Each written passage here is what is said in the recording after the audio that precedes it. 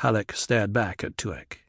In that moment, the smuggler reminded him of Duke Leto, a leader of men, courageous, secure in his own position and his own course. He was like the Duke, before Arrakis. "Do you wish my blade beside you?" Halleck asked. Tuek sat back, relaxed, studying Halleck silently. "Do you think of me as fighting man?" Halleck pressed. "You're the only one of the Duke's lieutenants to escape," Tuek said. "Your enemy was overwhelming, yet you rolled with him. You defeated him the way we defeat Arrakis." "Eh? We live on sufferance down here, Gurney Halleck," Tuek said. "Arrakis is our enemy." "One enemy at a time, is that it?" "That's it." "Is that the way the Fremen make out?" "Perhaps." "You said I might find life with the Fremen too tough. They live in the desert, in the open. Is that why?" "Who knows where the Fremen live? For us, the Central Plateau is a no-man's land. But I wish to talk more about—" "I'm told that the Guild seldom routes spice lighters in over the desert," Halleck said. "But there are rumours that you can see bits of greenery here and there, if you know where to look." "Rumours," Tuek sneered. "Do you wish to choose now between me and the Fremen? We have a measure of security, our own sietch carved out of the rock, our own hidden basins. We live the lives of civilized men. The Fremen are a few ragged bands that we use as spice hunters." "But they can kill Harkonnens." "And do you wish to know the result? Even now they are being hunted down like animals with laser guns because they have no shields. They are being exterminated. Why? Because they killed Harkonnens." "Was it Harkonnens they killed?" Halleck asked. "What do you mean?" "Haven't you heard that there may have been Sardaukar with the Harkonnens?" "More rumours. But a pogrom, that isn't like the Harkonnens. A pogrom is wasteful." "I believe what I see with my own eyes," Tuek said. "Make your choice, fighting man, me or the Fremen. I will promise you sanctuary and a chance to draw the blood we both want. Be sure of that. The Fremen will offer you only the life of the hunted." Halleck hesitated, sensing wisdom and sympathy in Tuek's words, yet troubled for no reason he could explain. "Trust your own abilities," Tuek said. "Whose decisions brought your force through the battle? Yours. Decide." "It must be," Halleck said. "The Duke and his son are dead?" "The Harkonnens believe it. Where such things are concerned, I incline to trust the Harkonnens." A grim smile touched Tuek's mouth. "But it's about the only trust I give them." "Then it must be," Halleck repeated. He held out his right hand, palm up and thumb folded flat against it in the traditional gesture. "I'll give you my sword." "Accepted." "Do you wish me to persuade my men?" "You'd let them make their own decision?" "They've followed me this far, but most are Caladan-born. Arrakis isn't what they thought it'd be. Here they've lost everything except their lives. I prefer they decided for themselves now." "Now is no time for you to falter," Tuek said. "They've followed you this far." "You need them. Is that it?" "We can always use experienced fighting men, in these times more than ever." "You've accepted my sword. Do you wish me to persuade them?" "I think they'll follow you, Gurney Halleck." "'Tis to be hoped." "Indeed." "I may make my own decision in this, then?" "Your own decision." Halleck pushed himself up from the bucket seat, feeling how much of his reserve strength even that small effort required. "For now, I'll see to their quarters and well-being," he said. "Consult my quartermaster," Tuek said. "Drisk is his name. Tell him it's my wish that you receive every courtesy. I'll join you myself presently. I've some off-shipments of spice to see to first." "Fortune passes everywhere," Halleck said. "Everywhere," Tuek said. "A time of upset is a rare opportunity for our business." Halleck nodded, heard the faint susurration, and felt the air shift as a lock-port swung open beside him. He turned, ducked through it, and out of the office. He found himself in the assembly hall through which he and his men had been led by Tuek's aides. It was a long, fairly narrow area chewed out of the native rock, its smooth surface betraying the use of cut-ray burners for the job. The ceiling stretched away high enough to continue the natural supporting curve of the rock and to permit internal air convection currents. Weapons racks and lockers lined the walls. Halleck noted with a touch of pride that those of his men still able to stand were standing, no relaxation in weariness and defeat for them. Smuggler medics were moving among them, tending the wounded. Litter cases were assembled in one area down to the left, each wounded man with an Atreides companion. The Atreides training. We care for our own. It held like a core of native rock in them, Halleck noted. One of his lieutenants stepped forward, carrying Halleck's 9-string balisette out of its case. The man snapped to salute, said, "Sir, the medics here say there's no hope for Matai. They have no bone and organ banks here, only outpost medicine. Matai can't last, they say. And he has a request of you." "What is it?" The lieutenant thrust the balisette forward. "Matai wants a song to ease his going, sir. He says you'll know the one. He's asked it of you often enough." The lieutenant swallowed. "It's the one called My Woman, sir. If you—" "I know." Halleck took the balisette, flicked the multi-pick out of its catch on the fingerboard. He drew a soft chord from the instrument, found that someone had already tuned it. There was a burning in his eyes, but he drove that out of his thoughts as he strolled forward, strumming the tune, forcing himself to smile casually. Several of his men and a smuggler medic were bent over one of the litters. One of the men began singing softly as Halleck approached, catching the counter beat with the ease of long familiarity. My woman stands at her window, curved lines against square glass, upraised arms, bent, downfolded, against sunset red and golded. Come to me, warm arms of my lass, for me, the warm arms of my lass. The singer stopped, reached out a bandaged arm and closed the eyelids of the man on the litter. Halleck drew a final soft chord from the balisette, thinking, now we are 73. Family life of the Royal Creche is difficult for many people to understand, but I shall try to give you a capsule view of it. My father had only one real friend, I think. That was Count Casimir Fenring, the genetic eunuch and one of the deadliest fighters in the Imperium. The Count, a dapper and ugly little man, brought a new slave concubine to my father one day, and I was dispatched by my mother to spy on the proceedings. All of us spied on my father as a matter of self-protection. One of the slave concubines permitted my father under the Bene Gesserit Guild agreement could not, of course, bear a royal successor. But the intrigues were constant and oppressive in their similarity. We became adept, my mother and sisters and I, at avoiding subtle instruments of death. It may seem a dreadful thing to say, but I'm not at all sure my father was innocent in all these attempts. A royal family is not like other families.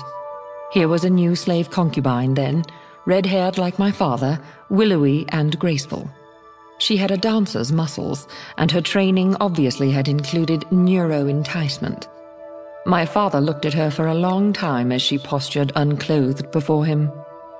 Finally, he said, "She is too beautiful. We will save her as a gift." You have no idea how much consternation this restraint created in the Royal Creche. Subtlety and self-control were, after all, the most deadly threats to us all. In my father's house, by the Princess Irulan. Paul stood outside the still tent in the late afternoon. The crevasse where he had pitched their camp lay in deep shadow. He stared out across the open sand at the distant cliff, wondering if he should waken his mother, who lay asleep in the tent. Folds upon folds of dunes spread beyond their shelter. Away from the setting sun, the dunes exposed greased shadows so black they were like bits of night. And the flatness. His mind searched for something tall in that landscape. But there was no persuading tallness out of heat-addled air and that horizon, no bloom or gently shaken thing to mark the passage of a breeze, only dunes and that distant cliff beneath a sky of burnished silver blue. What if there isn't one of the abandoned testing stations across there? He wondered. What if there are no Fremen either, and the plants we see are only an accident? Within the tent, Jessica awakened, turned onto her back and peered sidelong out the transparent end at Paul. He stood with his back to her, and something about his stance reminded her of his father. She sensed the well of grief rising within her and turned away.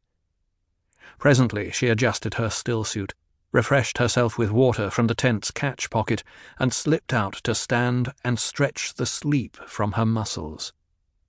Paul spoke without turning. "I find myself enjoying the quiet here." How the mind gears itself for its environment, she thought, and she recalled a Bene Gesserit axiom. The mind can go either direction under stress, toward positive or toward negative, on or off. Think of it as a spectrum whose extremes are unconsciousness at the negative end and hyper-consciousness at the positive end. The way the mind will lean under stress is strongly influenced by training. "It could be a good life here," Paul said. She tried to see the desert through his eyes, seeking to encompass all the rigors this planet accepted as commonplace, wondering at the possible futures Paul had glimpsed. One could be alone out here, she thought, without fear of someone behind you, without fear of the hunter. She stepped past Paul, lifted her binoculars, adjusted the oil lenses, and studied the escarpment across from them. Yes, saguaro in the arroyos, and other spiny growth, and a matting of low grasses, yellow-green in the shadows. "I'll strike camp," Paul said. Jessica nodded, walked to the fissure's mouth where she could get a sweep of the desert, and swung her binoculars to the left.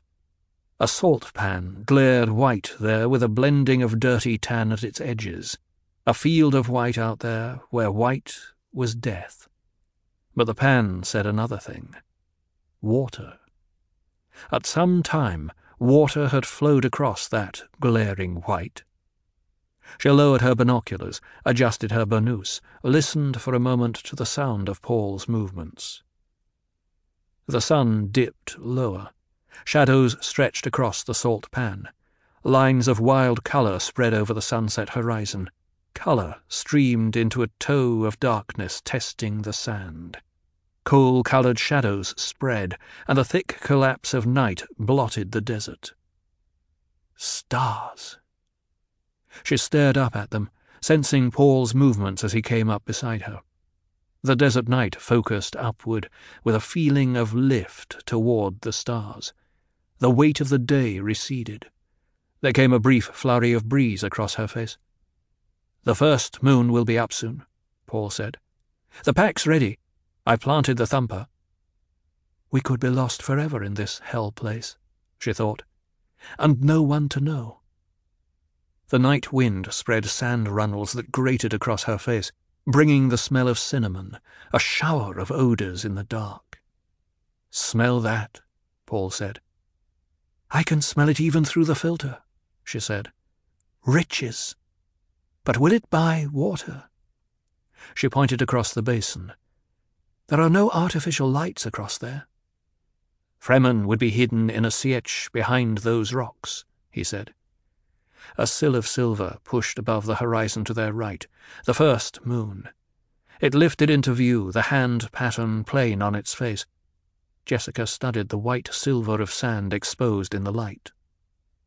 "I planted the thumper in the deepest part of the crevasse," Paul said. "Whenever I light its candle, it'll give us about 30 minutes. 30 minutes? Before it starts calling a worm." "Oh, I'm ready to go." He slipped away from her side, and she heard his progress back up their fissure. The night is a tunnel, she thought, a hole into tomorrow, if we're to have a tomorrow. She shook her head. Why must I be so morbid? I was trained better than that." Paul returned, took up the pack, led the way down to the first spreading dune where he stopped and listened as his mother came up behind him. He heard her soft progress and the cold, single-grain dribbles of sound, the desert's own code spelling out its measure of safety. "We must walk without rhythm," Paul said, and he called up memory of men walking the sand, both prescient memory and real memory. "Watch how I do it," he said. "This is how Fremen walk the sand." He stepped out onto the windward face of the dune, following the curve of it, moved with a dragging pace. Jessica studied his progress for 10 steps, followed, imitating him. She saw the sense of it. They must sound like the natural shifting of sand, like the wind. But muscles protested this unnatural, broken pattern. Step, drag, drag, step, step, wait, drag, step. Time stretched out around them. The rock face ahead seemed to grow no nearer. The one behind still towered high. Lump, lump, lump, lump. It was a drumming from the cliff behind. "The thumper!" Paul hissed. Its pounding continued, and they found difficulty avoiding the rhythm of it in their stride. Lump, lump, lump, lump. They moved in a moonlit bowl punctured by that hollowed thumping, down and up through spilling dunes, step, drag, wait, step, across pea sand that rolled under their feet, drag, wait, step. And all the while their ears searched for a special hissing. The sound, when it came, started so low that their own dragging passage masked it, but it grew louder and louder out of the west. Lump, lump, lump, lump, drummed the thumper. The hissing approach spread across the night behind them. They turned their heads as they walked, saw the mound of the coursing worm. "Keep moving," Paul whispered. "Don't look back." A grating sound of fury exploded from the rock shadows they had left. It was a flailing avalanche of noise. "Keep moving," Paul repeating. He saw that they had reached an unmarked point where the 2 rock faces, the one ahead and the one behind, appeared equally remote. And still behind them, that whipping, frenzied tearing of rocks dominated the night. They moved on, and on, and on. Muscles reached a stage of mechanical aching that seemed to stretch out indefinitely, but Paul saw that the beckoning escarpment ahead of them had climbed higher. Jessica moved in a void of concentration, aware that the pressure of her will alone kept her walking. Dryness ached in her mouth. But the sounds behind drove away all hope of stopping for a sip from her still-suit's catch pockets. Lump, lump. Renewed frenzy erupted from the distant cliff, drowning out the thumper. Silence. "Faster," Paul whispered. She nodded, knowing he did not see the gesture, but needing the action to tell herself that it was necessary to demand even more from muscles that already were being taxed to their limits. The unnatural movement. The rock face of safety ahead of them climbed into the stars, and Paul saw a plain of flat sand stretching out at the base. He stepped onto it, stumbled in his fatigue, righted himself with an involuntary out-thrusting of a foot. Resonant booming shook the sand around them. Paul lurched sideways 2 steps. Boom! Boom! "Drum sand!" Jessica hissed. Paul recovered his balance. A sweeping glance took in the sand around them, the rock escarpment perhaps 200 meters away. Behind them he heard a hissing, like the wind, like a riptide where there was no water. "Run!" Jessica screamed. "Paul, run!" They ran. Drum sound boomed beneath their feet. Then they were out of it and into pea gravel. For a time the running was a relief to muscles that ached from unfamiliar, rhythmless use. Here was action that could be understood. Here was rhythm.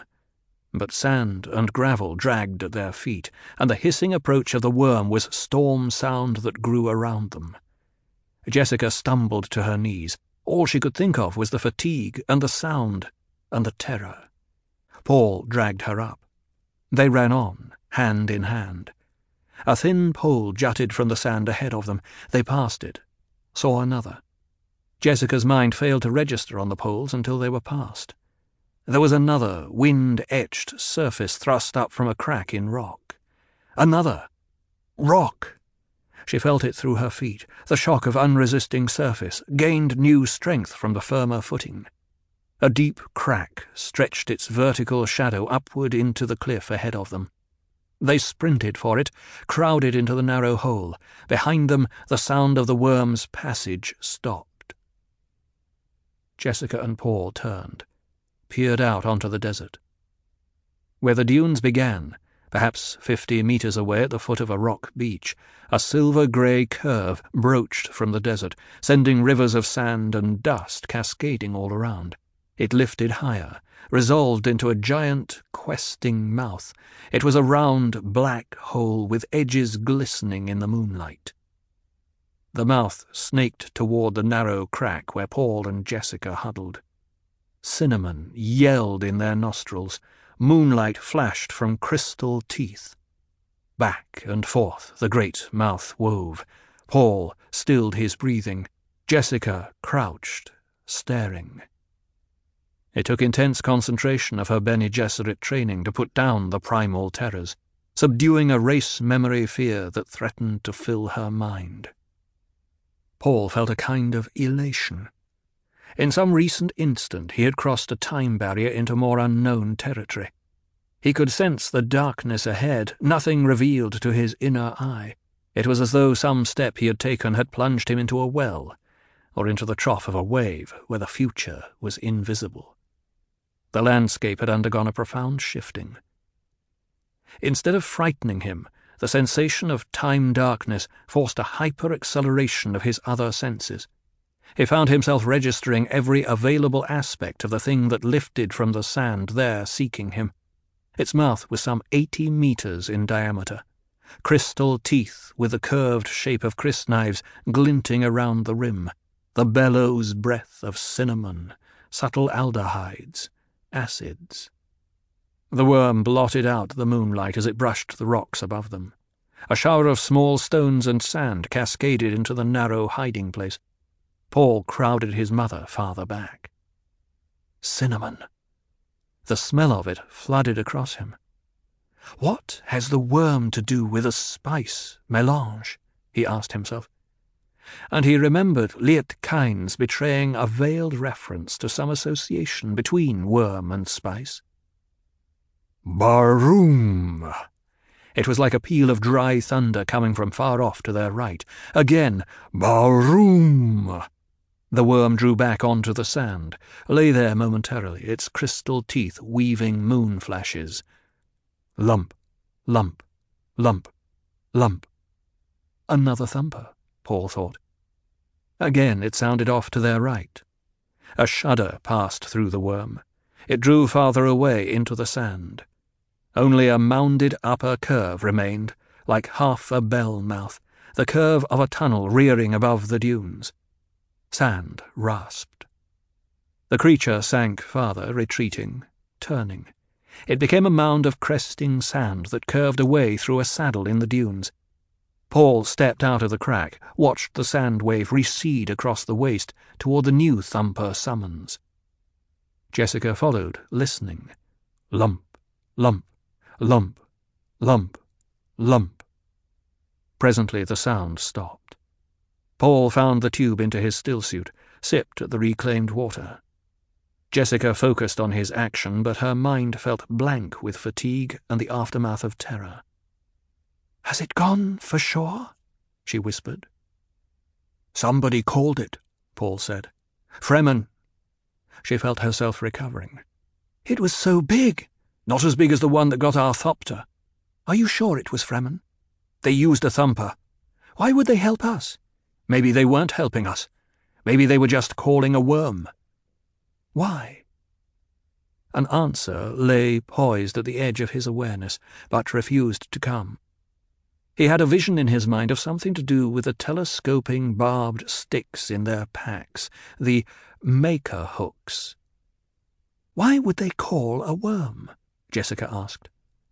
A breath of fear touched his mind, and he forced himself to turn away from his mother to look up the cliff. "We'd better find a way up there before daylight," he pointed. "Those poles we passed. There are more of them." She looked, following the line of his hand, saw the poles, wind-scratched markers, made out the shadow of a narrow ledge that twisted into a crevasse high above them. "They mark a way up the cliff," Paul said. He settled his shoulders into the pack, crossed to the foot of the ledge, and began the climb upward. Jessica waited a moment, resting, restoring her strength. Then she followed. Up they climbed, following the guide poles until the ledge dwindled to a narrow lip at the mouth of a dark crevasse. Paul tipped his head to peer into the shadowed place. He could feel the precarious hold his feet had on the slender ledge, but forced himself to slow caution.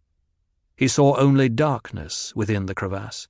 It stretched away upward, open to the stars at the top. His ears searched, found only sounds he could expect, a tiny spill of sand, an insect burr, the patter of a small running creature. He tested the darkness in the crevasse with one foot, found rock beneath a gritting surface. Slowly he inched around the corner, signalled for his mother to follow. He grasped the loose edge of her robe, helped her around. They looked upward at starlight framed by two rock lips. Paul saw his mother beside him as a cloudy grey movement. "If we could only risk a light," he whispered. "We have other senses than eyes," she said. Paul slid a foot forward, shifted his weight, and probed with the other foot, met an obstruction. He lifted his foot, found a step, pulled himself up onto it. He reached back, felt his mother's arm, tugged at her robe for her to follow. Another step. "It goes on up to the top, I think," he whispered. Shallow and even steps, Jessica thought. Man-carved beyond a doubt. She followed the shadowy movement of Paul's progress, feeling out the steps. Rock walls narrowed until her shoulders almost brushed them. The steps ended in a slitted defile about 20 meters long, its floor level, and this opened onto a shallow, moonlit basin. Paul stepped out into the rim of the basin, whispered, "What a beautiful place!" Jessica could only stare in silent agreement from her position a step behind him. In spite of weariness, the irritation of recaths and nose plugs and the confinement of the still suit, in spite of fear and the aching desire for rest, this basin's beauty filled her senses, forcing her to stop and admire it. "Like a fairyland," Paul whispered. Jessica nodded. Spreading away in front of her stretched desert growth, bushes, cacti, tiny clumps of leaves, all trembling in the moonlight. The ring walls were dark to her left, moon-frosted on her right. "This must be a Fremen place," Paul said. "There would have to be people for this many plants to survive," she agreed. She uncapped the tube to her stillsuit's catch pockets, sipped at it. Warm, faintly acrid wetness slipped down her throat. She marked how it refreshed her. The tube's cap grated against flakes of sand as she replaced it. Movement caught Paul's attention, to his right and down on the basin floor, curving out beneath them. He stared down through smoke bushes and weeds into a wedged slab-sand surface of moonlight, inhabited by an up-hop, jump, pop-hop of tiny motion. "Mice!" he hissed. Pop-hop-hop they went, into shadows and out. Something fell soundlessly past their eyes into the mice. There came a thin screech, a flapping of wings, and a ghostly grey bird lifted away, across the basin, with a small dark shadow in its talons. "We need that reminder," Jessica thought. Paul continued to stare across the basin. He inhaled, sensed the softly cutting contralto smell of sage climbing the night. The predatory bird. He thought of it as the way of this desert. It had brought a stillness to the basin so unuttered that the blue milk moonlight could almost be heard flowing across sentinel saguaro and spiked paint bush. There was a low humming of light here, more basic in its harmony than any other music in his universe. "We'd better find a place to pitch the tent," he said. "Tomorrow we can try to find the Fremen who—" "Most intruders here regret finding the Fremen." It was a heavy, masculine voice chopping across his words, shattering the moment. The voice came from above them and to their right. "Please do not run, intruders," the voice said as Paul made to withdraw into the defile. "If you run, you'll only waste your body's water." "They want us for the water of our flesh," Jessica thought. Her muscles overrode all fatigue, flowed into maximum readiness without external betrayal. She pinpointed the location of the voice, thinking, such stealth. I didn't hear him. And she realized that the owner of that voice had permitted himself only the small sounds, the natural sounds of the desert. Another voice called from the basin's rim to their left. "Make it quick still. Get their water and let's be on our way. We've little enough time before dawn." Paul, less conditioned to emergency response than his mother, felt chagrin that he had stiffened and tried to withdraw, that he had clouded his abilities by a momentary panic. He forced himself now to obey her teachings. Relax, then fall into the semblance of relaxation, then into the arrested whip-snap of muscles that can slash in any direction. Still, he felt the edge of fear within him and knew its source. This was blind time, no future he had seen. And they were caught between wild Fremen whose only interest was the water carried in the flesh of two unshielded bodies.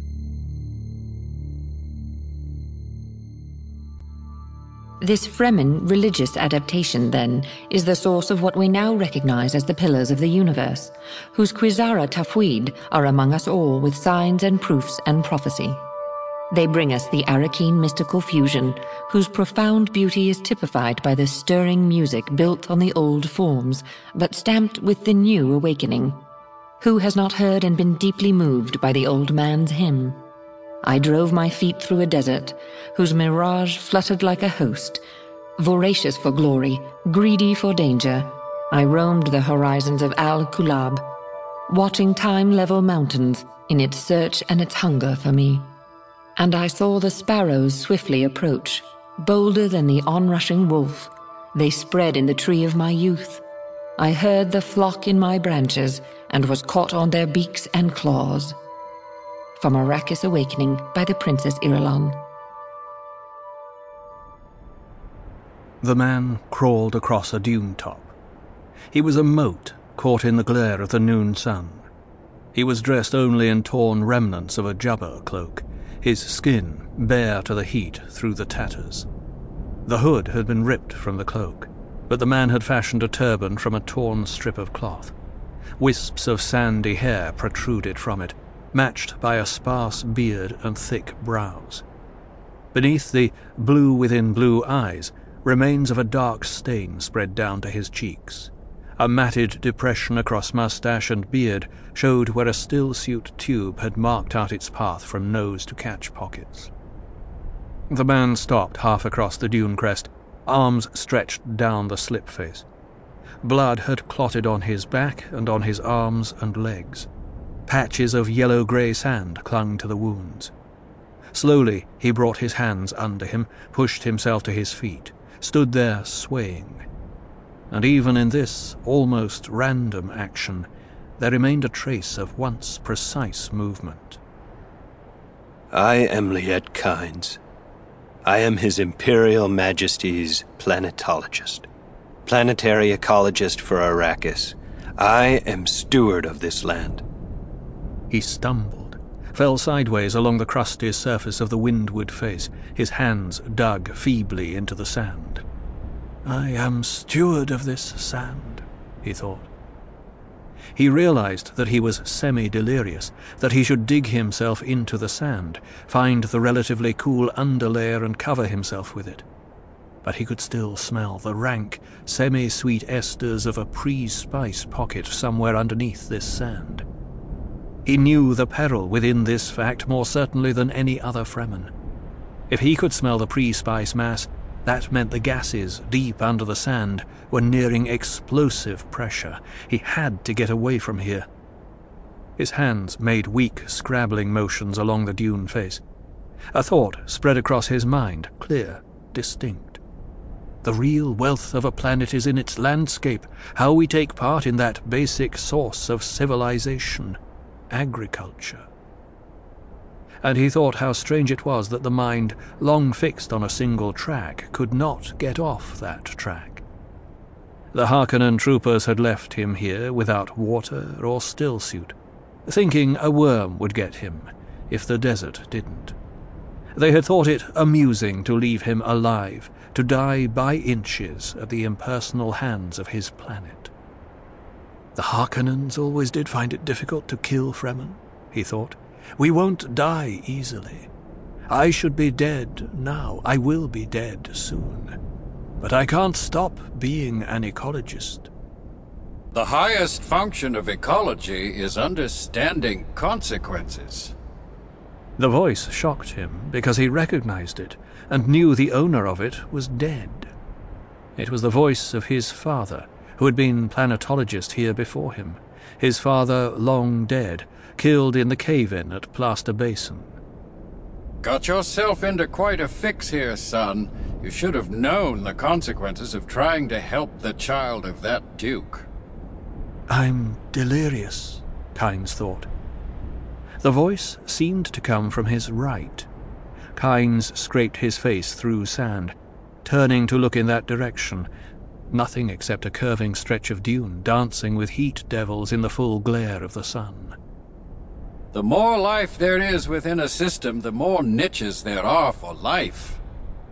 The voice came now from his left, from behind him. Why does he keep moving around? Kynes asked himself. Doesn't he want me to see him? Life improves the capacity of the environment to sustain life. Life makes needed nutrients more readily available. It binds more energy into the system through the tremendous chemical interplay from organism to organism. Why does he keep harping on the same subject? Kynes asked himself. I knew that before I was 10. Desert hawks, carrion eaters in this land, as were most wild creatures, began to circle over him. Kynes saw a shadow pass near his hand, forced his head farther around to look upward. The birds were a blurred patch on silver-blue sky, distant flecks of soot floating above him. We are generalists. You can't draw neat lines around planet-wide problems. Planetology is a cut-and-fit science. What's he trying to tell me? Kynes wondered. Is there some consequence I failed to see? His cheek slumped back against the hot sand, and he smelled the burned rock odor beneath the pre-spice gases. From some corner of logic in his mind, a thought formed. Those are carrion-eater birds over me. Perhaps some of my Fremen will see them and come to investigate. To the working planetologist, his most important tool is human beings. You must cultivate ecological literacy among the people. That's why I've created this entirely new form of ecological notation. He's repeating things he said to me when I was a child, Kynes thought. He began to feel cool. But that corner of logic in his mind told him, the sun is overhead. You have no stillsuit, and you're hot. The sun is burning the moisture out of your body. His fingers clawed feebly at the sand. They couldn't even leave me a stillsuit. The presence of moisture in the air helps prevent too rapid evaporation from living bodies. Why does he keep repeating the obvious? Kynes wondered. He tried to think of moisture in the air, grass covering this dune, open water somewhere beneath him, a long qanat flowing with water open to the sky except in text illustrations. Open water, irrigation water. It took 5,000 cubic meters of water to irrigate 1 hectare of land per growing season, he remembered. Our first goal on Arrakis is grassland provinces. We will start with these mutated poverty grasses. When we have moisture locked in grasslands, we'll move on to start upland forests. Then a few open bodies of water, small at first, and situated along lines of prevailing winds with wind-trapped moisture precipitators spaced in the lines to recapture what the wind steals. We must create a true sirocco, a moist wind, but we will never get away from the necessity for wind traps. Always lecturing me, Kynes thought. Why doesn't he shut up? Can't he see I'm dying? You will die, too, if you don't get off the bubble that's forming right now deep underneath you. It's there and you know it. You can smell the pre-spice gases. You know the little makers are beginning to lose some of their water into the mass. The thought of that water beneath him was maddening. He imagined it now, sealed off in strata of porous rock by the leathery half-plant, half-animal little makers, and the thin rupture that was pouring a cool stream of clearest, pure, liquid, soothing water into a pre-spice mass. He inhaled, smelling the rank sweetness. The odor was much richer around him than it had been. Kynes pushed himself to his knees, heard a bird screech, the hurried flapping of wings. This is Spice Desert, he thought. There must be Fremen about even in the day sun. Surely they can see the birds, and will investigate. Movement across the landscape is a necessity for animal life. Nomad peoples follow the same necessity. Lines of movement adjust to physical needs for water, food, minerals. We must control this movement now. Align it for our purposes. Shut up, old man. We must do a thing on Arrakis never before attempted for an entire planet. We must use man as a constructive ecological force, inserting adapted terraform life, a plant here, an animal there, a man in that place, to transform the water cycle, to build a new kind of landscape. Shut up! It was lines of movement that gave us the first clue to the relationship between worms and spice. A worm, Kynes thought, with a surge of hope. A maker's sure to come when this bubble bursts. But I have no hooks. How can I mount a big maker without hooks? He could feel frustration sapping what little strength remained to him. Water so near, only 100 meters or so beneath him. A worm sure to come, but no way to trap it on the surface and use it. Kynes pitched forward onto the sand, returning to the shallow depression his movements had defined. He felt sand hot against his left cheek, but the sensation was remote. The Arakeen environment built itself into the evolutionary pattern of native life forms. How strange that so few people ever looked up from the spice long enough to wonder at the near-ideal nitrogen-oxygen-CO2 balance being maintained here in the absence of large areas of plant cover. The energy sphere of the planet is there to see and understand. A relentless process, but a process nonetheless. There is a gap in it, then something occupies that gap. Science is made up of so many things that appear obvious after they are explained. I knew the little maker was there, deep in the sand, long before I ever saw it. Please stop lecturing me, Father. A hawk landed on the sand near his outstretched hand. Kynes saw it fold its wings, tip its head to stare at him. He summoned the energy to croak at it. The bird hopped away 2 steps, but continued to stare at him. Men and their works have been a disease on the surface of their planets before now. Nature tends to compensate for diseases, to remove or encapsulate them, to incorporate them into the system in her own way. The hawk lowered its head, stretched its wings, refolded them. It transferred its attention to his outstretched hand. Kynes found that he no longer had the strength to croak at it. The historical system of mutual pillage and extortion stops here on Arrakis. You cannot go on forever stealing what you need without regard to those who come after. The physical qualities of a planet are written into its economic and political record. We have the record in front of us, and our course is obvious. He never could stop lecturing, Kynes thought. Lecturing, lecturing, lecturing, always lecturing. The hawk hopped one step closer to Kynes's outstretched hand, turned its head first one way and then the other to study the exposed flesh. Arrakis is a one-crop planet. One crop. It supports a ruling class that lives as ruling classes have lived in all times, while beneath them a semi-human mass of semi-slaves exists on the leavings. It's the masses and the leavings that occupy our attention. These are far more valuable than has ever been suspected. I'm ignoring you, Father. Go away. And he thought, surely there must be some of my Fremen near. They cannot help but see the birds over me.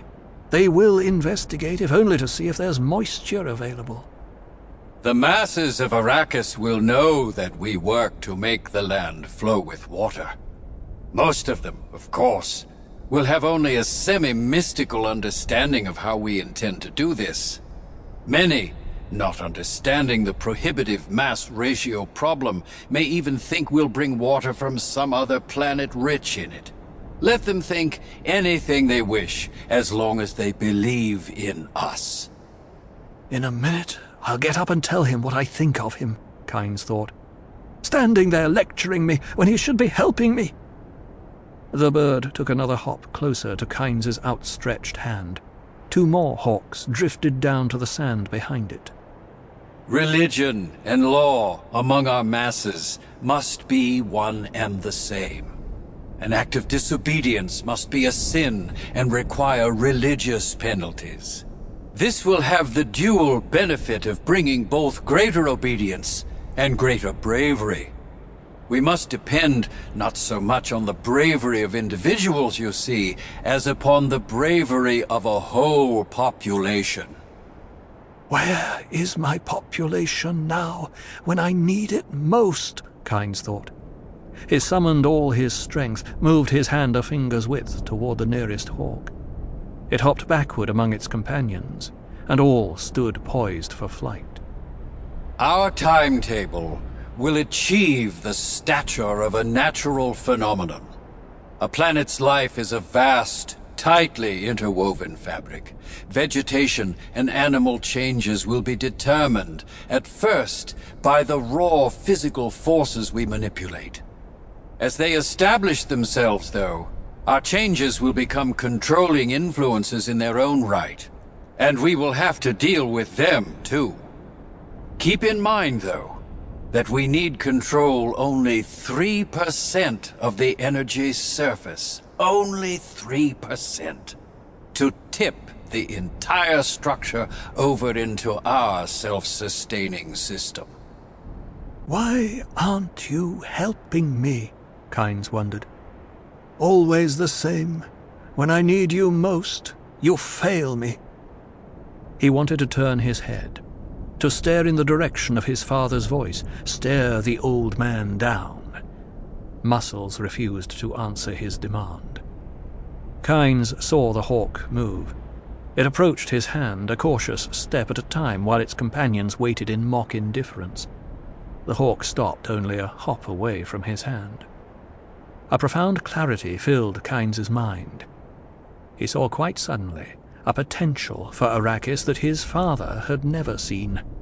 The possibilities along that different path flooded through him.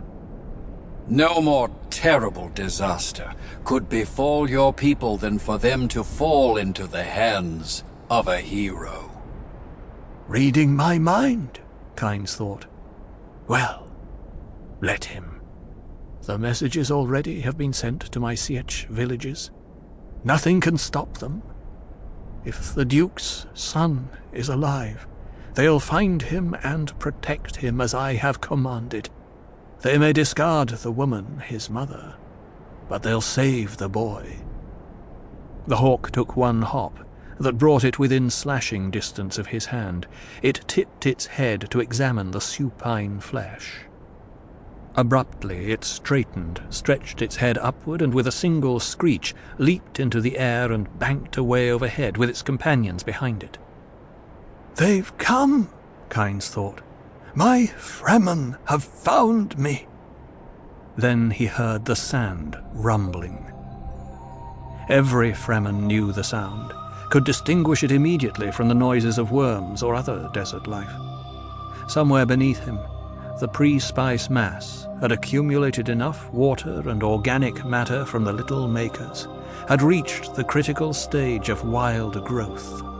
A gigantic bubble of carbon dioxide was forming deep in the sand, heaving upward in an enormous blow, with a dust whirlpool at its center. It would exchange what had been formed deep in the sand for whatever lay on the surface. The hawks circled overhead, screeching their frustration. They knew what was happening. Any desert creature would know. And I am a desert creature, Kynes thought. You see me, Father? I am a desert creature.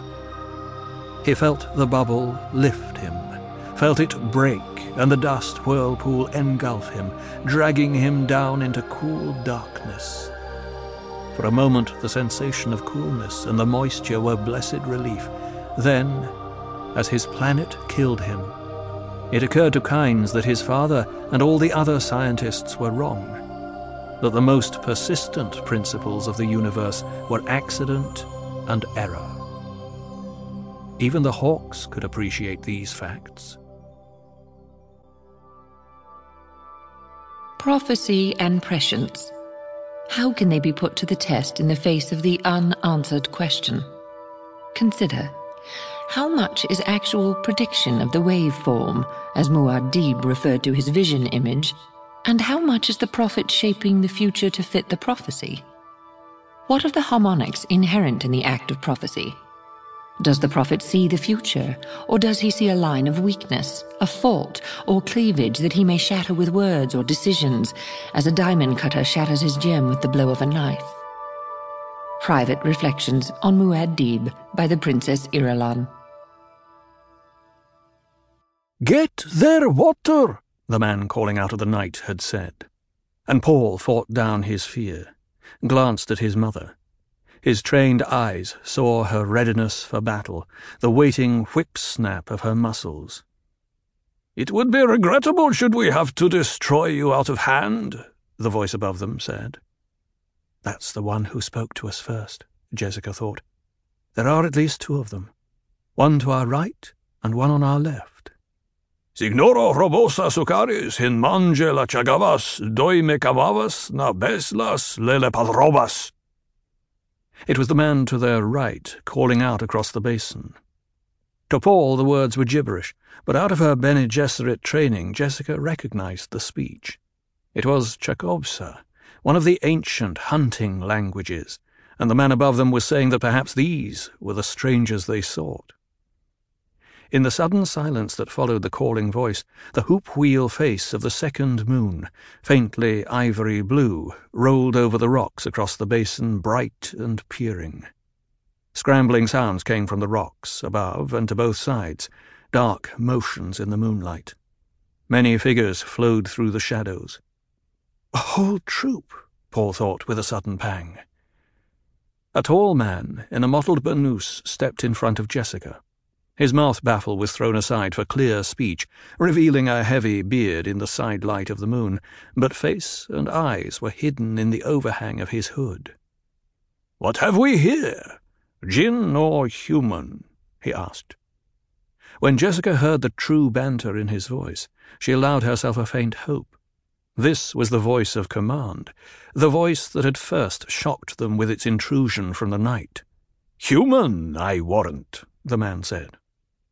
Jessica sensed rather than saw the knife hidden in a fold of the man's robe. She permitted herself one bitter regret that she and Paul had no shields.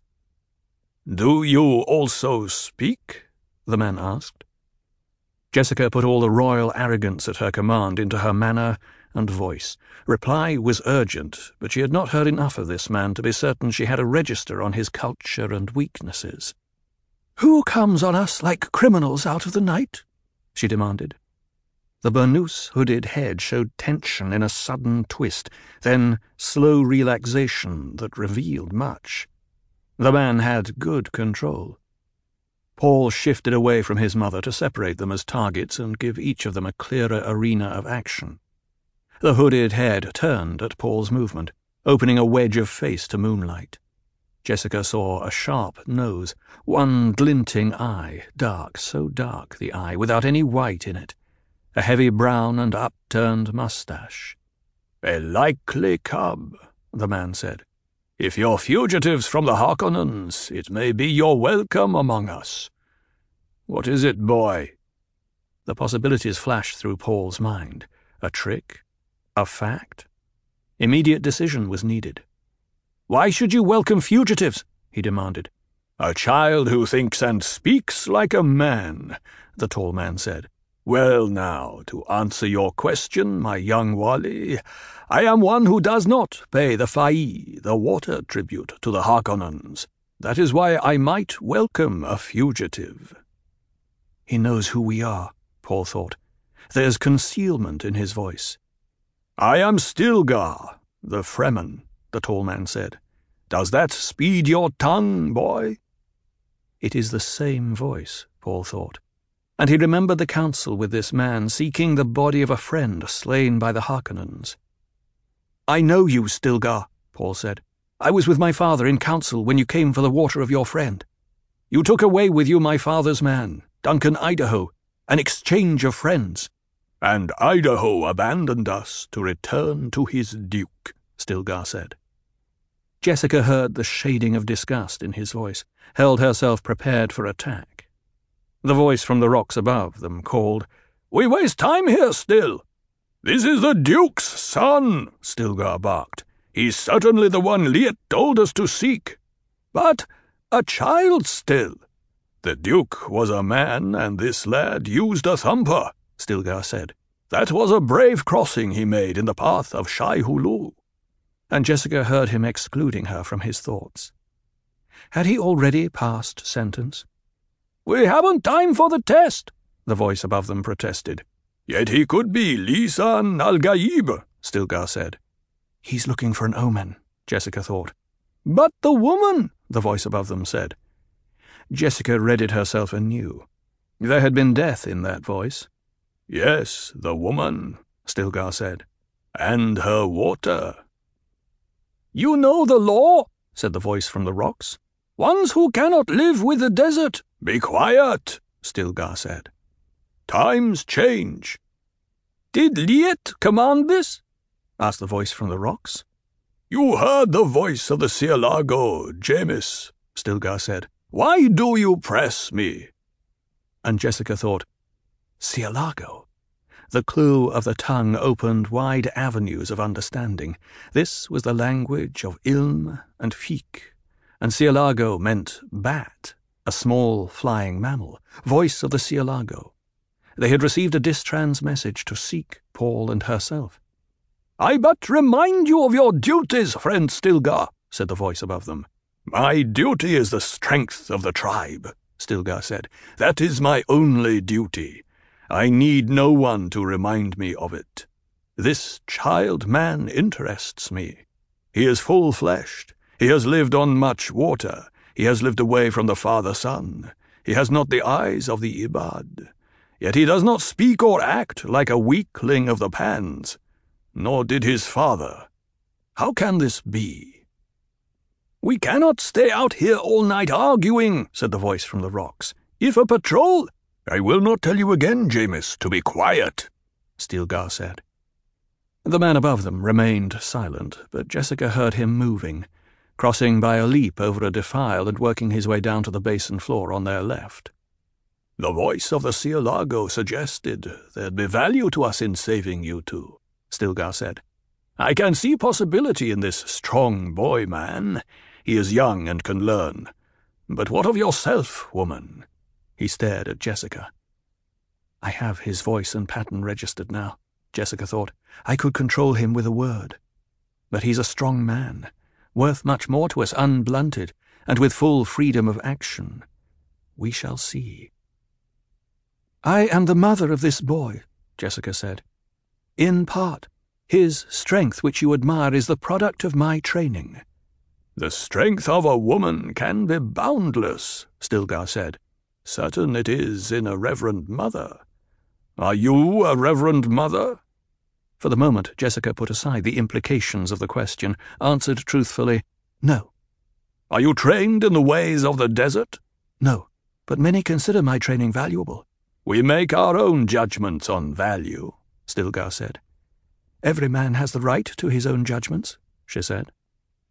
"It is well that you see the reason," Stilgar said. "We cannot dally here to test you, woman. Do you understand? We'd not want your shade to plague us. I will take the boy-man, your son, and he shall have my countenance, sanctuary in my tribe. But for you, woman, you understand there is nothing personal in this. It is the rule, istisla, in the general interest. Is that not enough?"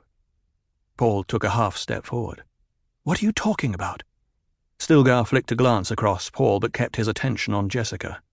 "Unless you've been deep trained from childhood to live here, you cannot bring destruction onto an entire tribe. It is the law, and we cannot carry useless—" Jessica's motion started as a slumping, deceptive feint to the ground.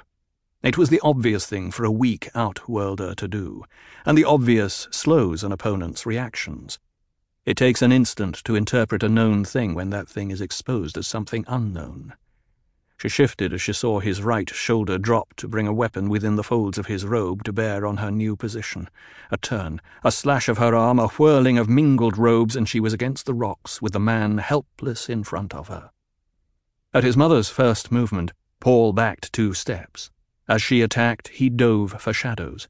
A bearded man rose up in his path, half-crouched, lunging forward with a weapon in one hand.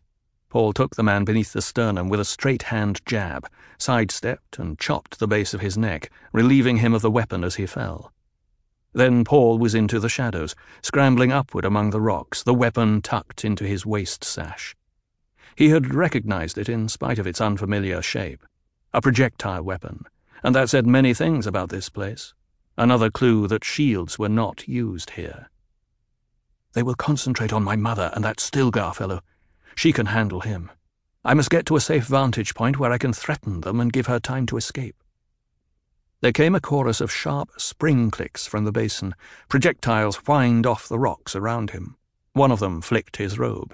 He squeezed around a corner in the rocks, found himself in a narrow vertical crack, began inching upward, his back against one side, his feet against the other, slowly, as silently as he could. The roar of Stilgar's voice echoed up to him. "Get back, you worm-headed lice! She'll break my neck if you come near!" A voice out of the basin said, "The boy got away still. What are we—" "Of course he got away, you sand-brained— Ugh! Easy, woman!" "Tell them to stop hunting my son," Jessica said. "They've stopped, woman. He got away as you intended him to. Great gods below, why didn't you say you were a weirding woman and a fighter?" "Tell your men to fall back," Jessica said. "Tell them to go out into the basin where I can see them, and you'd better believe that I know how many of them there are." And she thought, this is the delicate moment. But if this man is as sharp-minded as I think him, we have a chance. Paul inched his way upward, found a narrow ledge on which he could rest, and looked down into the basin. Stilgar's voice came up to him. "And if I refuse, how can you— Leave be, woman! We mean no harm to you, now. Great gods, if you can do this to the strongest of us, you're worth 10 times your weight of water." Now the test of reason, Jessica thought. She said, You ask after the Lisan al-Gaib. You could be the folk of the legend, he said, but I'll believe that when it's been tested. All I know now is that you came here with that stupid duke who— Aye, woman! I care not if you kill me. He was honourable and brave, but it was stupid to put himself in the way of the Harkonnen fist. Silence. Presently Jessica said, He had no choice. But we'll not argue it. Now, tell that man of yours behind the bush over there to stop trying to bring his weapon to bear on me, or I'll rid the universe of you and take him next. You there! Stilgar roared. Do as she says! But still, do as she says, you worm-faced, crawling, sand-brained piece of lizard turd! Do it, or I'll help her dismember you. Can't you see the worth of this woman? The man at the bush straightened from his partial concealment, lowered his weapon. He has obeyed, Stilgar said. Now, Jessica said, explain clearly to your people what it is you wish of me. I want no young hothead to make a foolish mistake. When we slip into the villages and towns, we must mask our origin, blend with the Pan and Graben folk, Stilgar said. We carry no weapons, for the crysknife is sacred. But you, woman, you have the weirding ability of battle. We'd only heard of it, and many doubted, but one cannot doubt what he sees with his own eyes. You mastered an armed Fremen. This is a weapon no search could expose. There was a stirring in the basin as Stilgar's words sank home. And if I agree to teach you the weirding way? My countenance for you, as well as your son. How can we be sure of the truth in your promise? Stilgar's voice lost some of its subtle undertone of reasoning, took on an edge of bitterness. Out here, woman, we carry no paper for contracts. We make no evening promises to be broken at dawn. When a man says a thing, that's the contract. As leader of my people, I put them in bond to my word. Teach us this weirding way, and you have sanctuary with us as long as you wish. Your water shall mingle with our water. Can you speak for all Fremen? Jessica asked. In time that may be, but only my brother Liet speaks for all Fremen. Here I promise only secrecy. My people will not speak of you to any other Sietch. The Harkonnens have returned to Dune in force, and your duke is dead. It is said that you two died in a mother storm. The hunter does not seek dead game. There's a safety in that, Jessica thought. But these people have good communications, and a message could be sent. I presume there was a reward offered for us, she said. Stilgar remained silent, and she could almost see the thoughts turning over in his head, sensing the shifts of his muscles beneath her hands. Presently he said, I will say it once more. I've given the tribe's word bond. My people know your worth to us now. What could the Harkonnens give us? Our freedom? Ha! No, you are the Tokwa, that which buys us more than all the spice in the Harkonnen coffers. Then I shall teach you my way of battle, Jessica said, and she sensed the unconscious ritual intensity of her own words. Now, will you release me? So be it, Jessica said. She released her hold on him, stepped aside in full view of the bank in the basin. This is the test, Mashed, she thought. But Paul must know about them, even if I die for his knowledge. In the waiting silence, Paul inched forward to get a better view of where his mother stood. As he moved, he heard heavy breathing suddenly stilled above him in the vertical crack of the rock, and sensed a faint shadow there outlined against the stars. Stilgar's voice came up from the basin. You up there! Stop hunting the boy! He'll come down presently. The voice of a young boy or a girl sounded from the darkness above Paul. But still, he can't be far from— I said leave him be, Cheney, you spawn of a lizard. There came a whispered imprecation from above Paul and a low voice. Call me spawn of a lizard, but the shadow pulled back out of view. Paul returned his attention to the basin, picking out the grey-shadowed movement of Stilgar beside his mother. Come in, all of you, Stilgar called. He turned to Jessica. And now I'll ask you how we may be certain you'll fulfill your half of our bargain. You're the ones lived with papers and empty contracts and such as— We of the Bene Gesserit don't break our vows any more than you do, Jessica said. There was a protracted silence, then a multiple hissing of voices. A Bene Gesserit witch! Paul brought his captured weapon from his sash, trained it on the dark figure of Stilgar, but the man and his companions remained immobile, staring at Jessica. "It is the legend," someone said.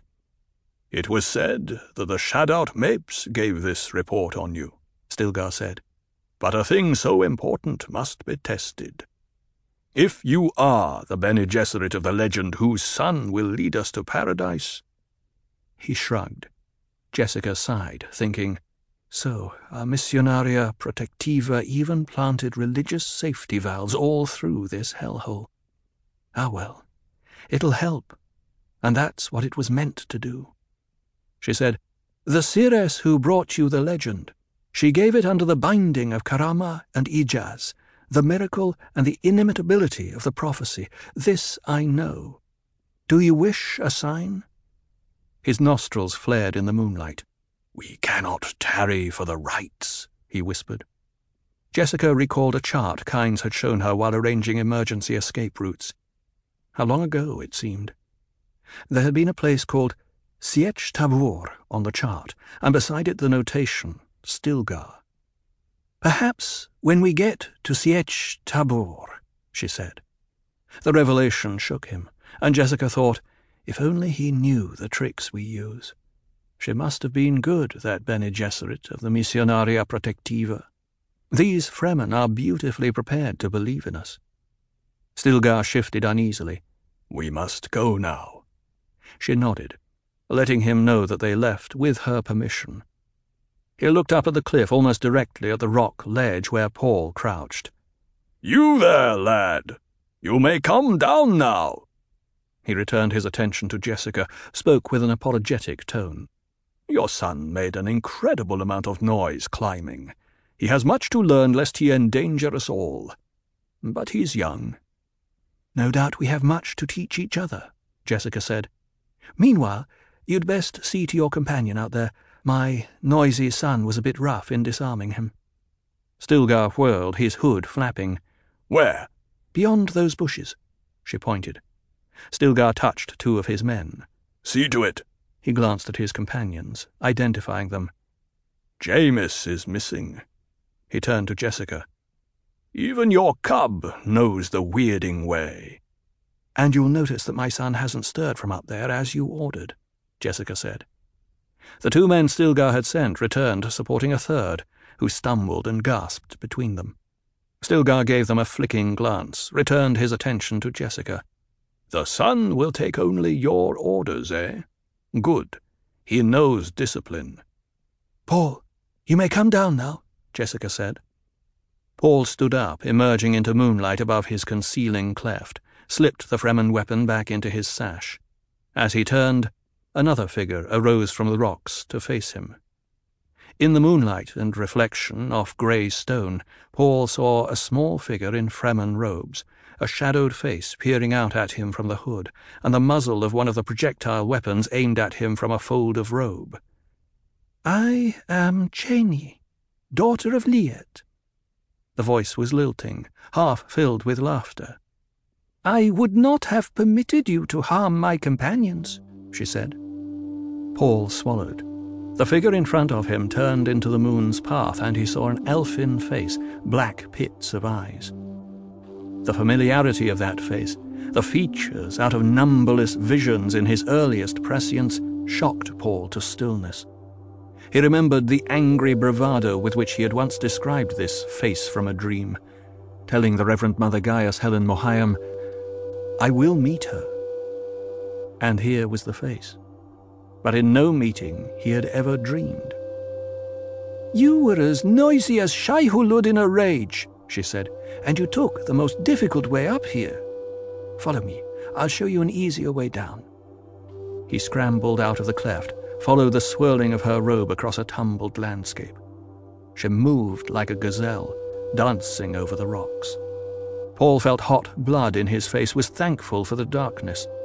That girl! She was like a touch of destiny.